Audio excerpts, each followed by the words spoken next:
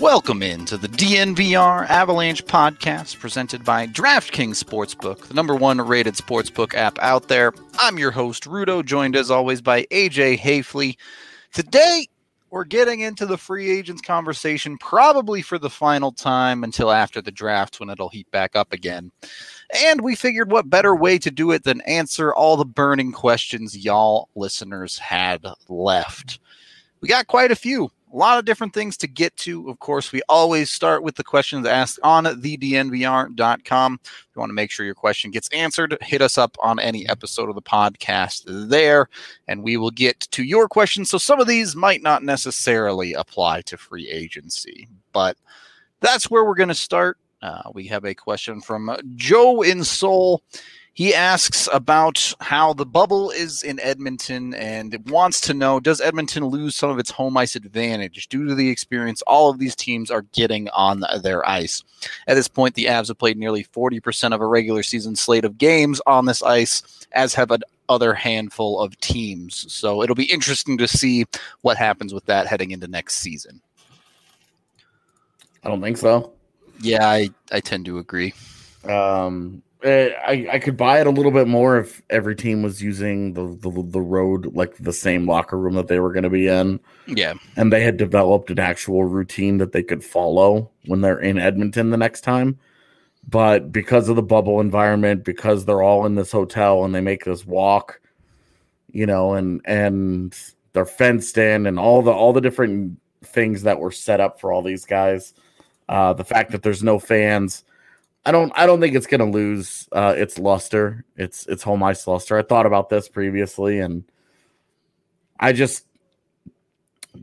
think it loses that advantage. Part of the advantage is having the crowd on your side. So when crowds are allowed to come back, Oilers fans are still going to fill it, and they're going to be in the road locker room instead of like bouncing around locker rooms like they were, and whatever comfort they might have had.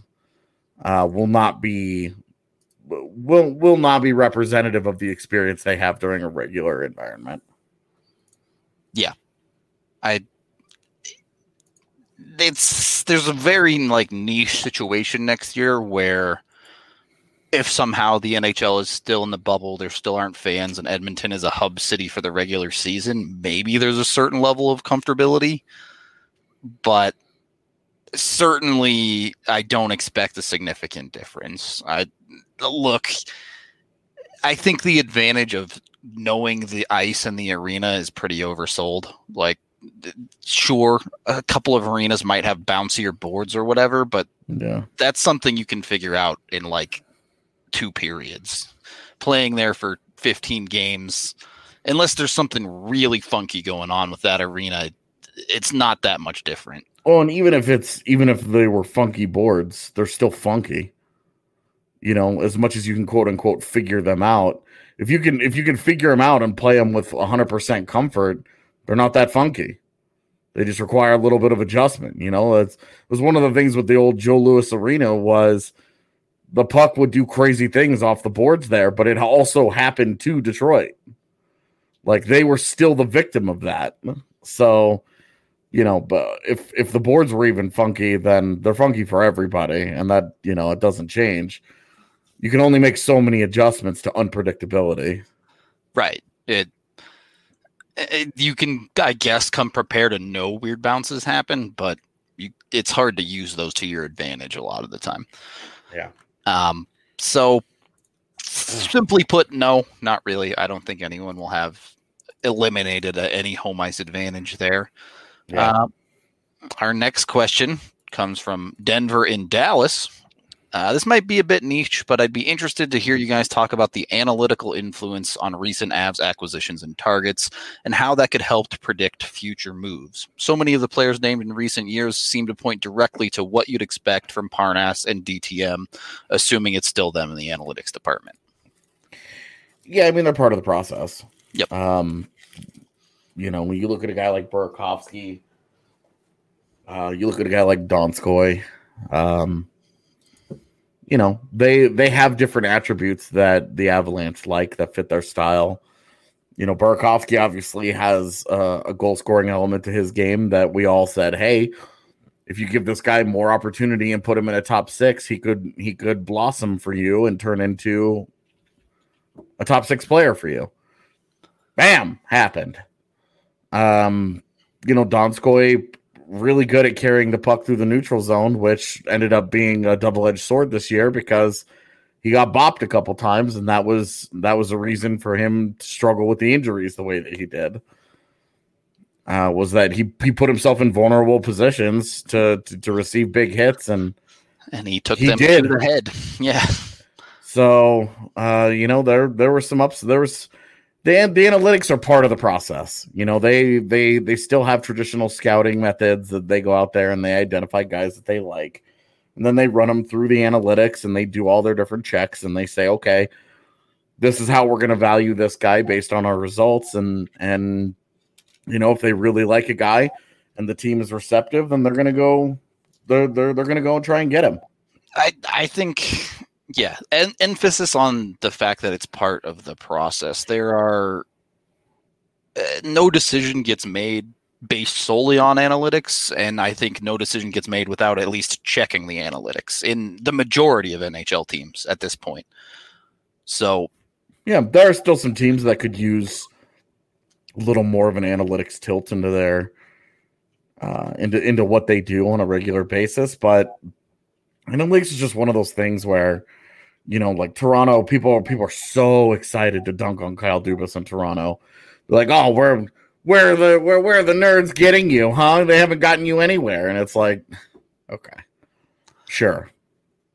Analytics are useless. You go, guy.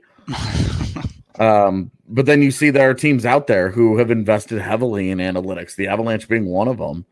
When Wall left, they went deep into that yep. side of things, and they started doing serious work on a lot of different elements. And as a result of that, their process got better. Is it 100% a result of that? No, of course not. As always is the case. Everything has to work together. That's a well-oiled machine. You're not looking at the analytics solely and saying, oh, well, here's a heat map. Therefore, this guy's good. Therefore, this guy's bad. There's more to it than that. Yeah, it's never that simple. Everything has to be cross-referenced. The eye test exists for a reason. Just like analytics, you can't trust it solely. But the way I like to put it is, if your base statistics and your eye test aren't lining up, that warrants more investigation into what's happening with a player. Yeah, you got to figure out what's going on. You got to figure out which one of those, which one is off and why. Yep. And then decide how important is that to you? Well, does that ultimately change your mind on somebody, or does that, whatever? There's a lot. And part of the traditional scouting process is also getting background on guys. How is that guy in the locker room? How does that guy treat waiters? Is this guy nice to his pets? Like what kind of person is this at his core? Who's this guy when he's away from the ice? How much can we trust him? Right. Like getting to know somebody, all of that. We think about traditional scouting. We think about guys with notepads taking down observations about how a guy's skating or how hard he plays, or does he go into the corners hard, or, things that solely happen on the ice. But a ton of the scouting is also figuring out who that person is and what makes him tick, figuring out the core of that individual. And that's a big part of that process as well, which is why it's still invaluable. And it's not just let's just turn it over to the spreadsheets and make decisions from there, which nobody is advocating for, because we know that it misses things. Yep, exactly right.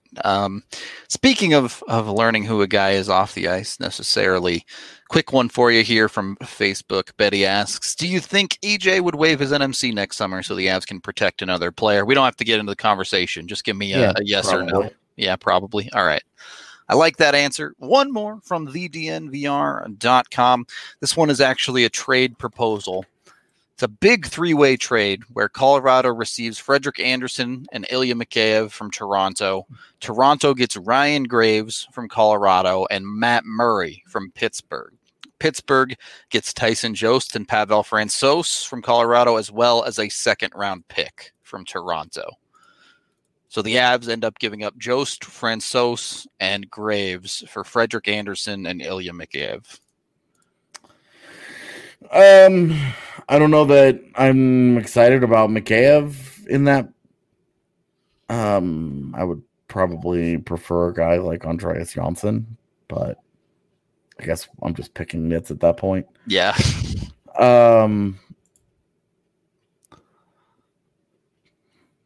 It's interesting. There's so many moving parts.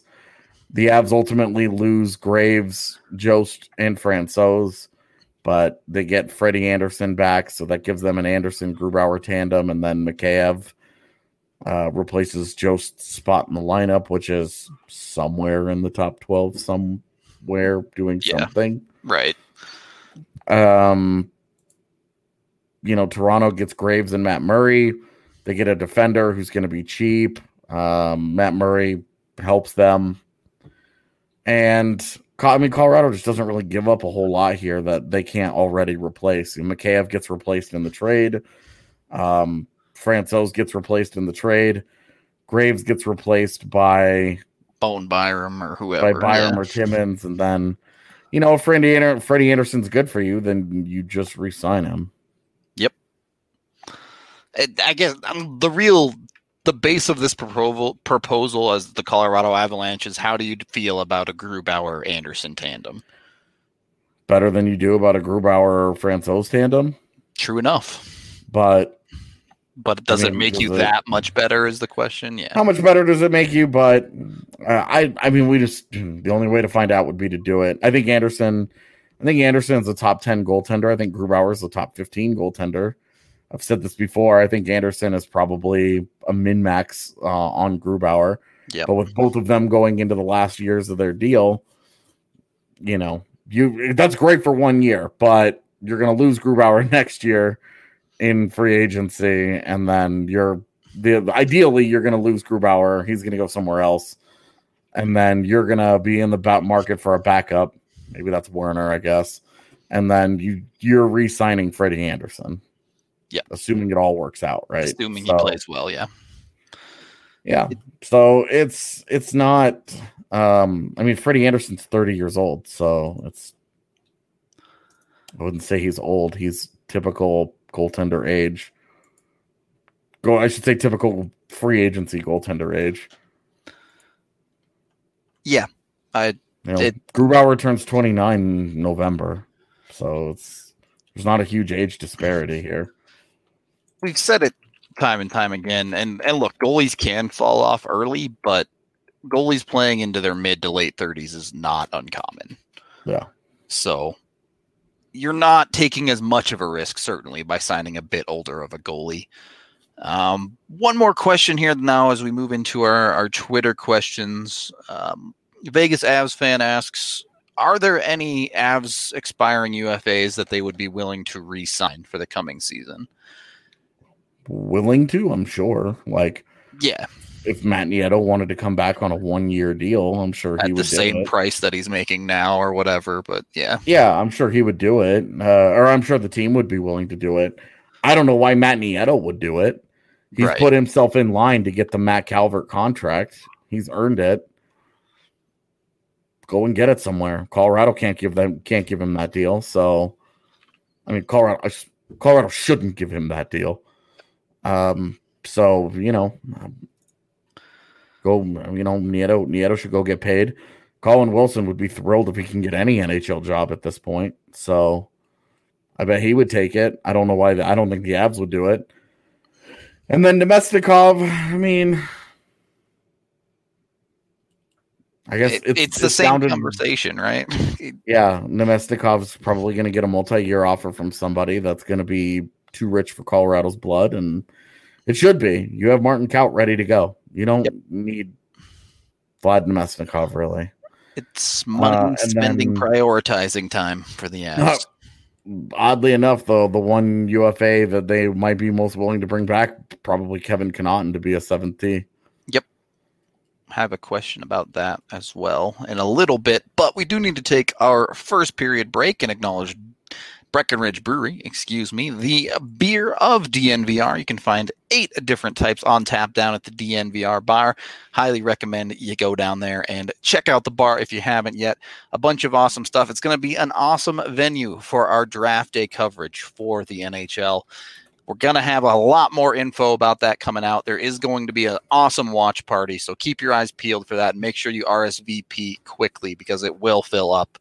It's going to be a lot of fun. We have a lot of awesome stuff planned for that. So just keep your eyes peeled and have a Breck Brew while you're sitting and watching. Or if you're at home or not in the Colorado area, you can always get Breck Brew at your local liquor store. Check out their Breck Beer locator online and find your favorite Breck Brew near you. Of course, wow. Struggling today. We also have DraftKings Sportsbook, the #1 rated sportsbook app out there and the main sponsor of this podcast, bringing you amazing odds boost deals every single week. It's just awesome. With week 2 of football over, you can check out all the scores. You can check out where every team is looking. Got to tell you, the Broncos having the same injury troubles as the Avs, so maybe not the best bet in the world. Either way, though, you'll have plenty to bet on every single week. All new users get a chance to turn $1 into $100 when you sign up with the DNVR code. All you have to do is place a bet on any team, and if that team wins, you will get 100-to-1 odds, turning a fresh 100 for you right then and there. So even if football isn't for you, you can head on over and bet on the UFC. Their odds boosts on that are insane. For all of the major UFC cards, they usually do an odds boost that is basically like free money. In the past, if a fight made it over 12 seconds, you won the bet. So yeah, they're almost giving away money at this point. Download the top-rated DraftKings Sportsbook app now and use that DNVR code when you sign up to get those amazing offers. There's something in the odds boost every single week. The $100 for $1 is one of their better ones right now, though. So now's a great time to sign up for a limited time only. Must be 21 or older, Colorado only. Eligibility restrictions apply. See DraftKings.com/sportsbook for details. Gambling problem, call 1-800-522-4700. Second period of the DNVR Avalanche podcast, presented by DraftKings, answering your questions based on free agency and potential acquisitions. Our next question comes from Sly, and I saw a couple others asking about this a little bit. Sly asks, is it reasonable for the Avs to attempt to go out and acquire Pietrangelo as well as Tyler Toffoli? Both, no. Okay. That's too much money. Yep, I would agree. You're talking about the Avs have $22 million in space. That's probably, I would say that's about $15 million. Yep. Just for those two players. And then the Avs have $7 million left to figure out what to do with Burakovsky, Graves, Zadorov. And Burakovsky's Jost, taking Nichushkin, well over half of that himself. So, yeah. I would say no. I think you could find a world where, maybe you get them for a bit cheaper, 14, even 13 million, depending on deals there, but there's still not enough room to re-sign all the guys that they would need to. Yeah, and then even just moving off Zadorov would not, you'd probably be looking at moving Zadorov and Graves. Yep. You'd have to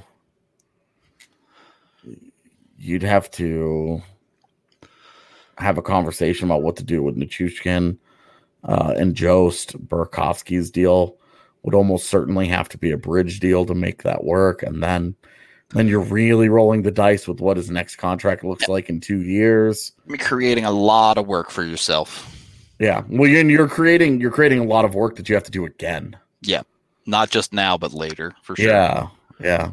So, which isn't honestly, it's not the worst idea. I think giving Burakovsky a 2 or a 3 year deal is probably the smartest move at this point. I would give him a 3 year deal, and then because then you've given him time to show that he's earned big money, and then you also let the cap go up and things like that.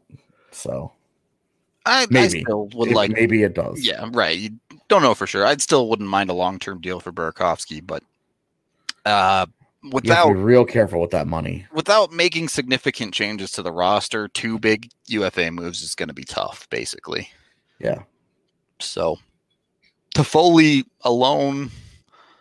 Toffoli's an odd fit in Colorado, too. He doesn't fit their style. He's a player I like, but a weird fit in Colorado, and let's be honest, he's not plan A. Taylor Hall is plan A on the offensive side if you're going out and looking to improve there. So more of a backup option, perhaps, and sometimes it's hard to get those guys signed. Next question we have from Colin. A bit of a different take. We've talked about Dustin Byfuglien on the defensive side, but on the offensive side, do you see Avs taking a run at Jesse Puljujarvi and that trade market with how he has played overseas this season? No. That simple? I think the Avs have enough questions in their forward core. Going out of their way to get to bring in another question mark, and then if you were really, really, really confident that he lives up to all of his potential and he was going to be the guy that they thought he was going to be, then sure. So I don't know what the price is, but you've effectively tied this into another question we got from Robin, and that being, are the Avs too good for reclamation projects now? And in a flat cap world, can anyone really afford reclamation projects? I mean, I don't think they're too good for reclamation projects. It's just that the reclamation projects have to fill a specific need. You know, I think that's one area where when we talk about Val Nichushkin is that he brought an element that they needed. He was a very, very good defensive winger on a team that was lacking in that area, but also had the big thing with Nichushkin was he produced enough offense that you could justify running him out there for 15 minutes a night. Yep. If he doesn't, you know, there are a lot of guys out there who can give you quality defensive minutes, but won't score for you. You can find them all over the AHL. They're everywhere. The Gabe Bork type of guys are all over the place where it's like, look, this guy will play hard for you. He'll hit. He's a high effort guy. He'll play on the PK. He could do all the defensive things that you want him to do. He might even be a little good at them, but he's not going to score. And you just can't afford to have those kinds of black holes in your lineup. You have to be able to be dangerous. And that's one of the things that we learned in the last two with the Avs teams from 1 and 2 years ago was that if that bottom six is just no threat to score whatsoever, then it's too hard. It's too hard to win every night. You know, there are games, there will be stretches. We saw even in this last postseason where those guys struggled to score, but it didn't last very long. And that's what made them as dangerous and as prolific offensively as they were. Even against Dallas, they continued to be prolific offensively, and it was because of their ability to get offense from depth. Yeah, from 9 or 10 forwards on a semi-regular basis. Yep. So, you know, that reclamation projects need to fill a hole that you have on your roster. What does Puljujarvi bring that Colorado doesn't already have? Now, he brings that top six upside. He could be a legit, really good NHL player, top six guy, good size, you know, maybe a bit of a power element to his game.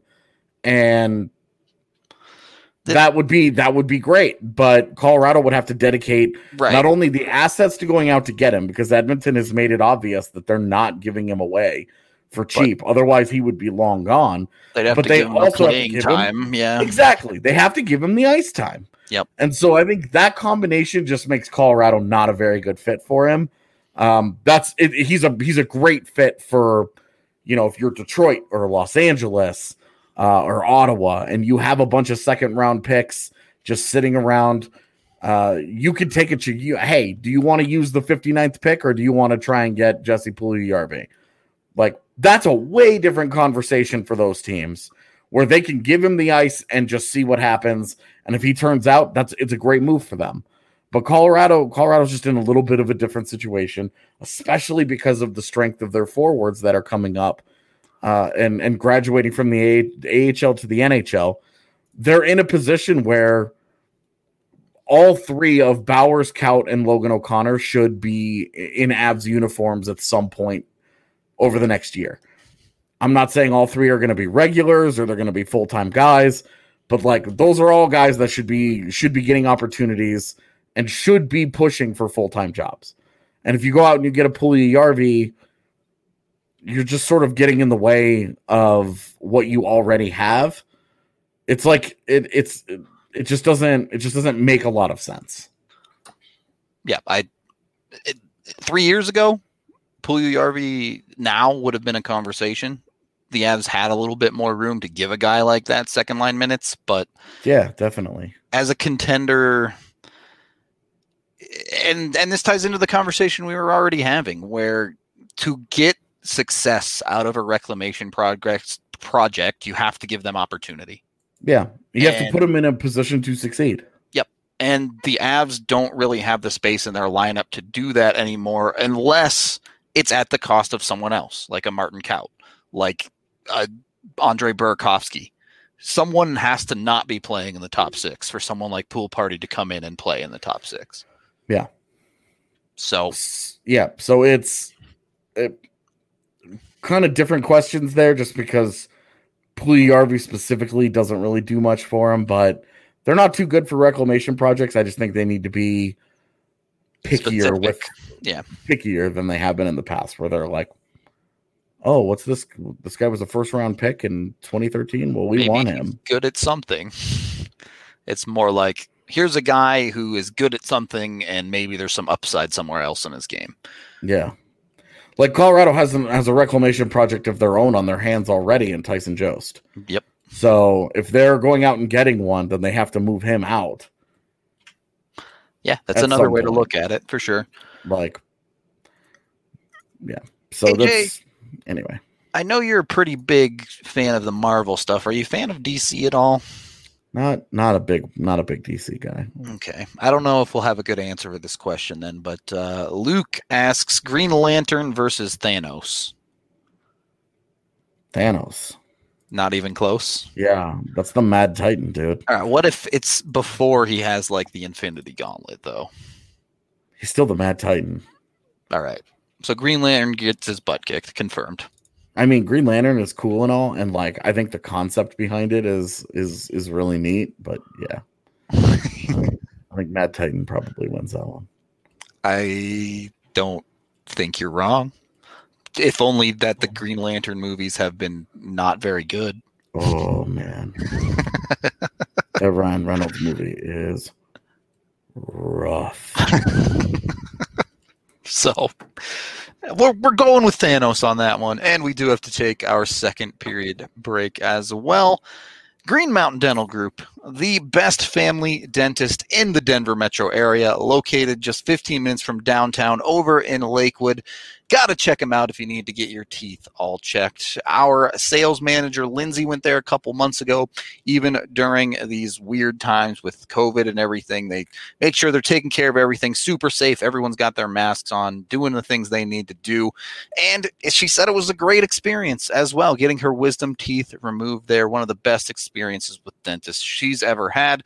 They even make sure you're all set up before and after, giving you reminder postcards beforehand and making sure you're okay after the fact, checking up on you as well. Plus, when you schedule a cleaning, x-ray, and exam, they give you a free Sonicare toothbrush. For the lazy of us who don't like brushing, the electric toothbrush does all the work for you. You're good to go with that. So schedule your cleaning, x-ray, and exam with Green Mountain Dental Group today. Third period of the DNVR Avalanche podcast presented by DraftKings Sportsbook. Still going through your questions here. Handful more to go through. Meeks asks, who do you think are the biggest UFA landmines this year? Any obvious or sneaky ones? Well, I mean, I think Braden Holtby is an obvious one, right? Definitely. That dude has been regressing for the past 3 years. Some team is going to pay him to be a starting goaltender, and it might go full Bobrovsky. Yeah. I think that Boy, I think there's quite a bit. I mean, I think Petrangelo is kind of a sneaky one because I think somebody will probably give him more Way term. too many years, yeah. If somebody gives him 6 or 7 years, man, they are seriously rolling the dice against history. Yep.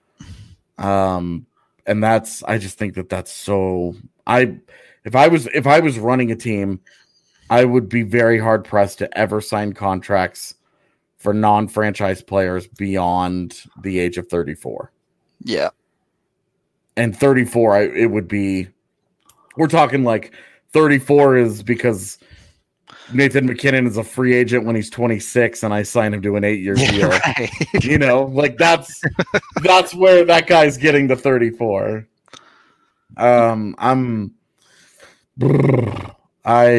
Boy, that's tough. I think that you have to worry a little bit about Hoffman because the skating isn't great. And now, yeah. If the legs go at all, a lot of times that's a big deciding factor in when the shot goes. Yep. And if his shot goes, his value goes. Yep. So I would say you got to be careful about Hoffman.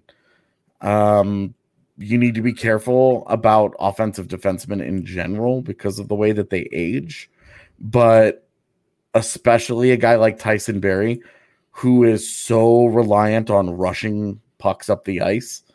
Again, well, you don't know when he's going to lose half a step, but when it goes, a lot of what makes him valuable goes with it. Whereas a guy like Shattenkirk was never really he was more of a puck distributor than a puck rusher. And so you could see Shattenkirk aging better than a guy like Barrie because he's still going to be able to whip pucks around the ice, even if his legs aren't what they used to be. The thing with Barrie, especially in his first year in a new team, just like we saw with Toronto this year, if you don't understand what you're getting into with a player like that, when you go out and acquire him, he's going to struggle in your systems. Yeah, he's a wild horse that you really have to just let him be him. And we saw Bednar really struggle with that, trying to figure out how to get the best out of him, and he did. Ultimately, he figured it out, and Barrie was great at what he does well. But like you look at like Barrie is out in the market versus like a Torrey Krug, those are way different guys and how they succeed for sure. So I would say different risk assessments when you're looking at both of them. Landmine, I mean, if you're going to give Taylor Hall a 7-year deal, that's a landmine. Yeah, more on the obvious side, I would say Wayne Simmons. Obviously, he's not going to get paid what he's making now, but I think that's a 1-year deal just because of the way that it's gone for him lately. Like he had 20-something points last year. You shouldn't feel comfortable even with a 1-year deal on that guy. That's a dude whose body is just breaking down on him. Well, yeah, he had a bunch of surgeries. He broke down several years ago. Yep. And then he's just not been the same on the other side. And I think that's, he had the name recognition and he had kind of the willingness to see what he could do that Colin Wilson doesn't, but their bodies have broken down in similar ways. Yep. And so I just think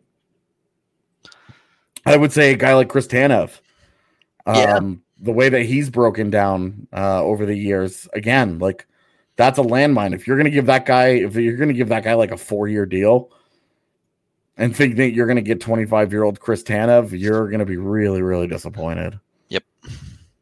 So, and that's something that a team like Winnipeg might try and talk themselves into because cost effective and he's willing to sign for multiple years and they've got to try and do something, right?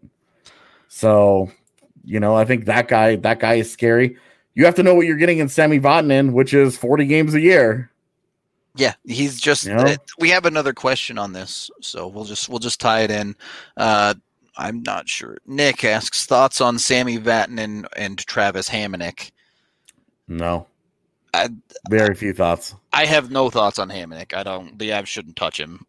Vatanen led with a lot of convincing. Maybe I could be talked into him in a situation where he's a rotating D and the Avs have moved some D out and you can run Byram and Timmins with Vatanen like rotating in as well or something. But It doesn't make a ton of sense for the Avs.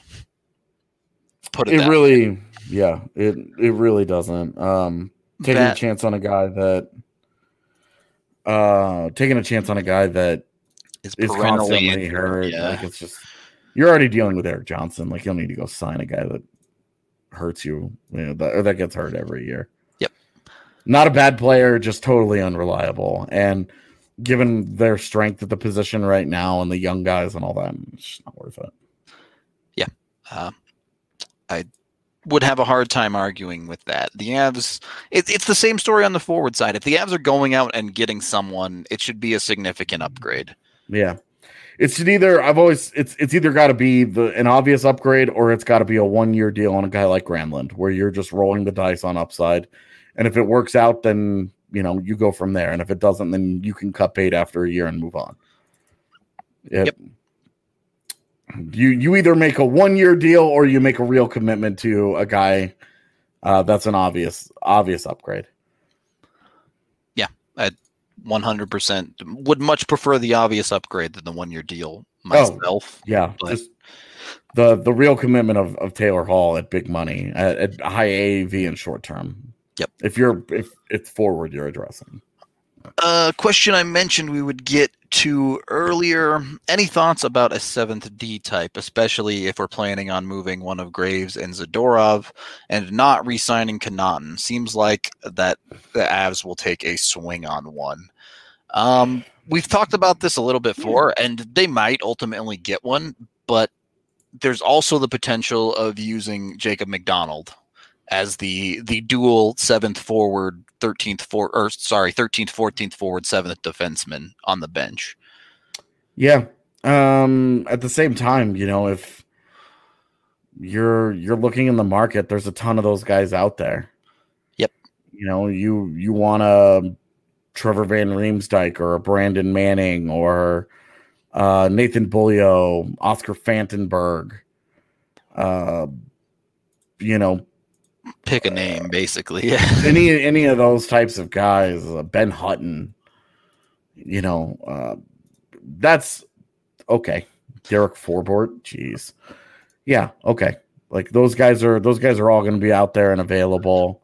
It's a little bit of a different situation, right? Because at that point, you're not talking about a reclamation project. You're talking about a player who knows he's the 7th D on the team, isn't expecting to get consistent ice time or anything like that. Yeah, you sign him and you have that conversation. You're like, hey, we'll give you a 2-year deal. We're going to give you $1 million a year.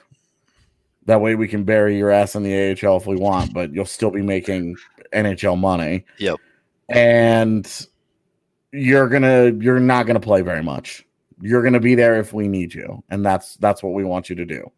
Are you down with that? And if he's like, I'm gonna go try and find better opportunity. Power to him, yeah. They love you. Yep. That's what you get with those type of situations. Yeah. You end up with leftover type of guys that are willing to take NHL money and kind of play out the end of their career at the NHL level. Yeah. So absolutely. I mean, you look at what they got out of Barbario, you look at what they got out of Nemeth, I guess, kind of elevated to a little more regular, but him and then what you got out of Connaughton, and you're like, look, those are that's the archetype. Yep. It's not going to be somebody that you're like, I actually kind of really like that guy. It's going to be a guy with big flaws in his game where if he plays more than a handful of games in a row, you're going to be like, this guy's not very good. If it's someone that people actually like, some team's going to sign him and give him a top 6 spot. Right. Somebody's going to make him a regular. That's why we're not having conversation about a guy like Dylan DeMello, for example, right. Or that's an NHL player, NHL right. regular, yeah. Or like a Radko Gudas or a Justin Braun. Like somebody's going to put those guys in their top 6. Yep. So, yeah, it's just the reality of bench warmer type players. Yeah. So the reality of the 7th D, and it's totally fine. Yep. I agree with you on that one. Next question comes from Rich. Kind of a few more names that we're just kind of dipping into here. Kyle Clifford or Josh Anderson, if you had to pick one as the Avs? Oh, well, Josh Anderson, easily running away. Josh Anderson gives you an upside that Kyle Clifford just doesn't. Yeah, to be honest, I'm not even. If Kyle Clifford was an option, I wouldn't even be that interested in him in general. I know some people are, but it doesn't really provide a significant upgrade for the Avs. Right. I mean, what is you're talking about? Okay, but that fills that niche that there's always those people that you need another banger on your fourth lineup. He's got championship experience and he plays a heavy game, and dude's career high is 21 points. You're hoping he gives you 15 points, and it's just like you don't really need that guy right now. That dude is never going to be that impactful to your bottom line unless he's otherworldly defensively, which Kyle Clifford isn't. So right, and like Josh Anderson, I mean, it's weird that that's the choice because Josh Anderson has like real upside as a top 9 forward, and as a guy that you drop in to your lineup, and you're like, hey, he's had a little bit of trouble staying healthy at times, but this guy can flat out shoot. Yep. And he does have a power element to his game. He does play a physical game, but there's more than that. He brings more than just that. So if he's healthy and he rolls in at 100%, I like Josh Anderson a lot more. The question is that Josh Anderson would have to be acquired via trade, and Kyle Clifford you just have to give a 2-year deal to. That's true, but I guess my baseline for the acquisition of players like Kyle Clifford is this. What do you believe Martin Kaut can provide the Avs next season? Yeah. Is this more impact than what Kaut gives you? And with Kyle Clifford, I think the answer is no. I 100% agree that the answer is no. And if the answer to that question is no, then the Avs have no need for that guy. Yeah. And Josh Anderson, the answer is yes. He could definitely give more than Martin Kaut. But somebody would have to go. You'd have to move a forward out. There would have to be a Tyson Jost going the other way. Yep.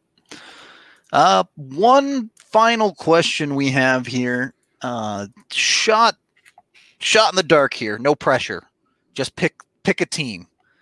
Where do Pietrangelo and Hall end up after free agency is said and done? I think one of them certainly is ending up in Calgary. Okay.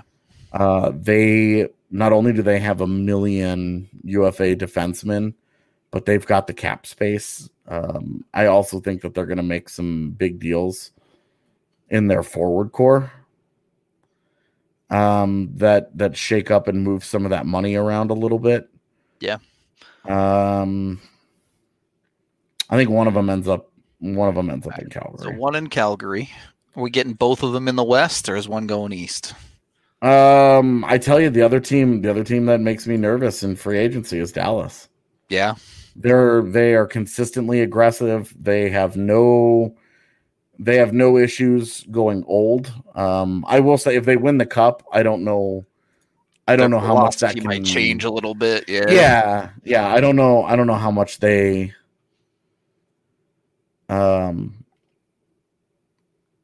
try to run it back with the same philosophy, basically.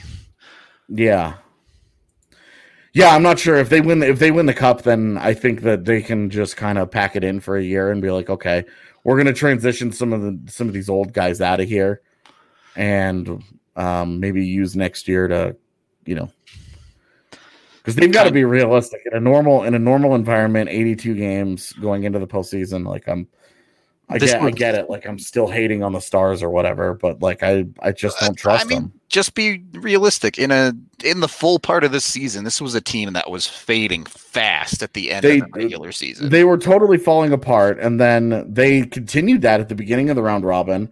They caught fire and totally went against their DNA, and then also got really lucky with injuries along the way. In both of their first two series, really in all 3 series, really in all 4 series, you look at it, they've gotten the better end of the injury luck. Calgary loses Matt Tkachuk. The Avs obviously had all their problems. Mark Stone was playing at 40% in that series, and then no Stamkos, and then Point is clearly hurt as well in the Cup finals. Like, yep, like they really, they've really gotten, and we always talk about it. You have to get lucky in the injury front to win a championship, and they've got that. They have that box checked to hell and back. But across a full season, I don't know. But I think they make a lot of sense for a guy like Pietrangelo, because they could lock that guy. They could go into next season with Heiskanen, Pietrangelo, and then Lindell and Klingberg, and not have to top 4D, yeah, and not have to worry about what happens at the expansion draft too much. Well, they would have to, because they have a ton of NMCs.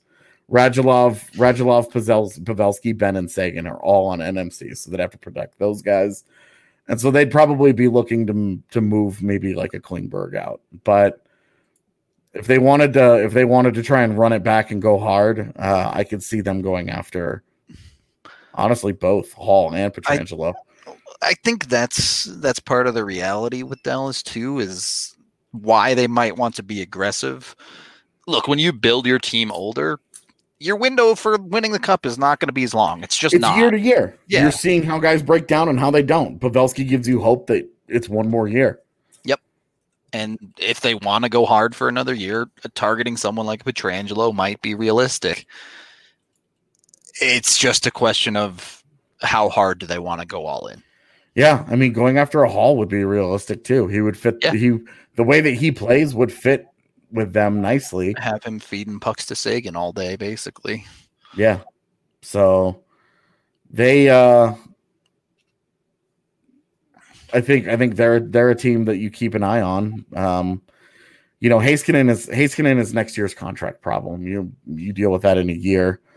The same way Colorado with Landeskog and Makar, they can kind of bounce that ball down the road, and then those guys that they have to send, like Radek Fox is not going to take up very much money. Gurionov, Hintz, those guys are they've all had like nice individual seasons, but none of those guys should be big cap guys, and they only have one more year until they lose a lot of money comes off their books. Yep, they already have Sekera falling off too on the defensive side. So yeah, but I mean, like in a year they've got the old guys they signed are all right. Well, and like Cogliano and Como come off the books, and et cetera. Like a bunch of these guys are going to be coming off the books in the next year or two. They can manage that cap easily. I could do it on Cap Friendly today. Yep. Okay. So you said Calgary and Dallas. Those are two teams I'm legitimately nervous about out west. To be honest with you, the Rangers still make a lot of sense. They've got 14 mil.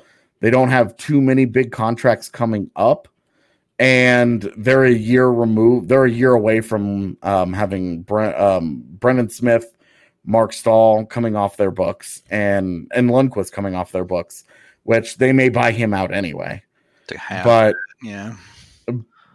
But they've got. I mean, that's if they wait one more year, that's a 19 million coming off their books just in those 3 expiring contracts. Yep. So I think the Rangers, they've got the flexibility.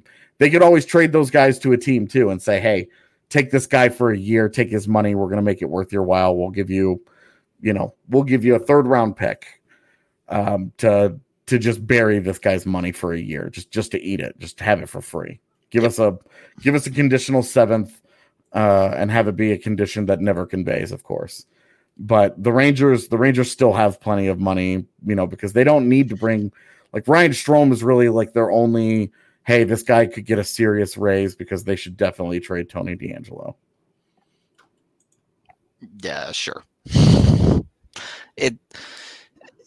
Honestly, I'm not even that in. If the big name free agents go out east, fine, whatever. I wouldn't even care at that point. But how serious should we be taking these names, at least one of these names, to the Avs? I still think Hall and the Avs make sense. I think that match just makes sense, especially on a short-term deal where Hall knows the money won't be what it used to be for pre-COVID.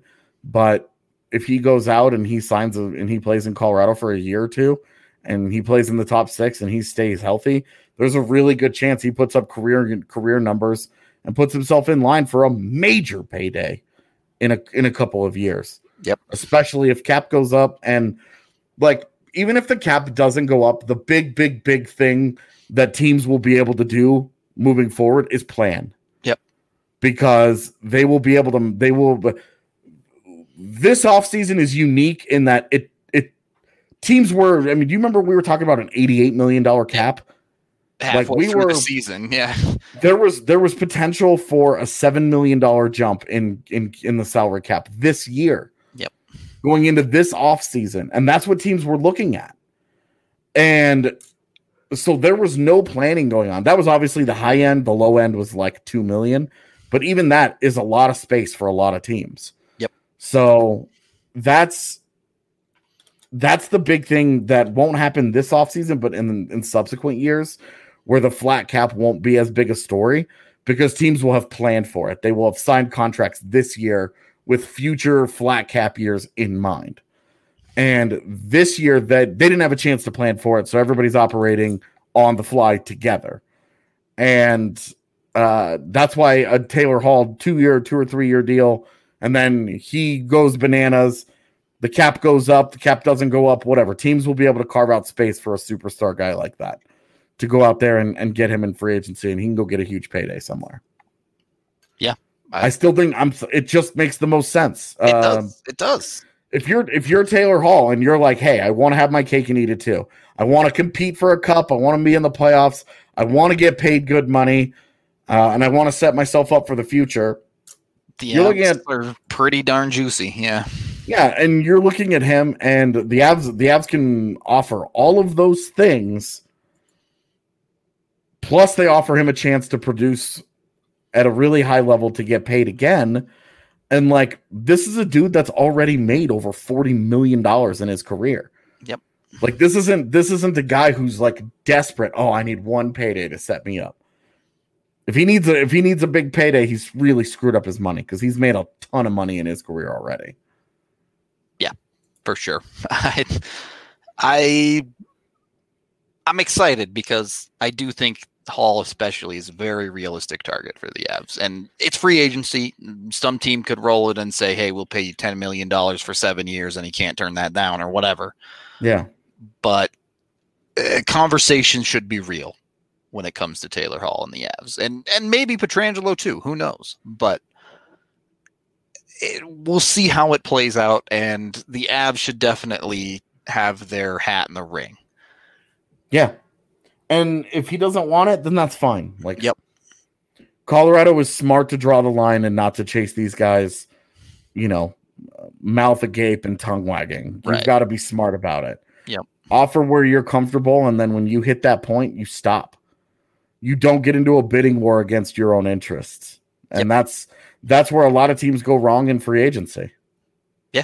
It's a good way to blow up your cap situation and make it real hard for yourselves to win. All right. We're going to get out of here for the day on that note, as we do have a guest coming on tomorrow. AJ, who is it? What's tomorrow? Wednesday? Yeah. We've got Matt Vencel from Pittsburgh to come on and talk about why he did not have Nathan MacKinnon in his top 5 Hart Trophy ballot. So there you go. I think we're also going to transition that conversation into talking about the big piece that was on ESPN today about players and their happiness in the bubble and whether or not they would do it again, and some of the problems and some of the things where these guys are just being entitled millionaires, where they're just whiny, and some of the legitimate gripes that they had. I thought it was a fascinating story. You should definitely go read it. Emily Kaplan did a great job getting all those quotes from players and really providing us with the kind of look that we never got inside the bubble because they didn't let independent media in naturally. Yeah. The article was interesting. I'll put it that way. If you haven't read it, I was pretty surprised by some of the stuff in there, but definitely give it a read, and yeah, we'll talk about it tomorrow. So before we get out of here, we do have to let you guys know about Chevalier Mortgage. Mike and Virginia Chevalier are not only diehard Bronco fans, but proud CSU alums, and they've supported DNVR for a long time here as members. They're a husband and wife team with over 15 years of financial services experience, and since your home is likely to be one of your largest assets and your mortgage your largest debt, they believe it is vital to consider your full financial picture when purchasing a home. This includes considering your short-term and long-term planning goals, your investments, and your tax situation. Mike and Virginia will work tirelessly to find the best loan for your situation. Visit them at dnvrmortgage.com and enter to win a free DNVR shirt or hat when you do. Most importantly, get set up with a free consultation to discuss all your options. Again, dnvrmortgage.com, or you can call Virginia directly at 303-257-6578. Michael Chevalier, NMLS number 1931006. Virginia Chevalier, NMLS number 1910631. All right. Thank you, as always, for listening, watching, however you consume the pod. If you're on YouTube and you haven't subscribed to the channel yet, be sure to hit that button. It helps us out a ton. But we are out of here for the day, and we will talk to you guys tomorrow.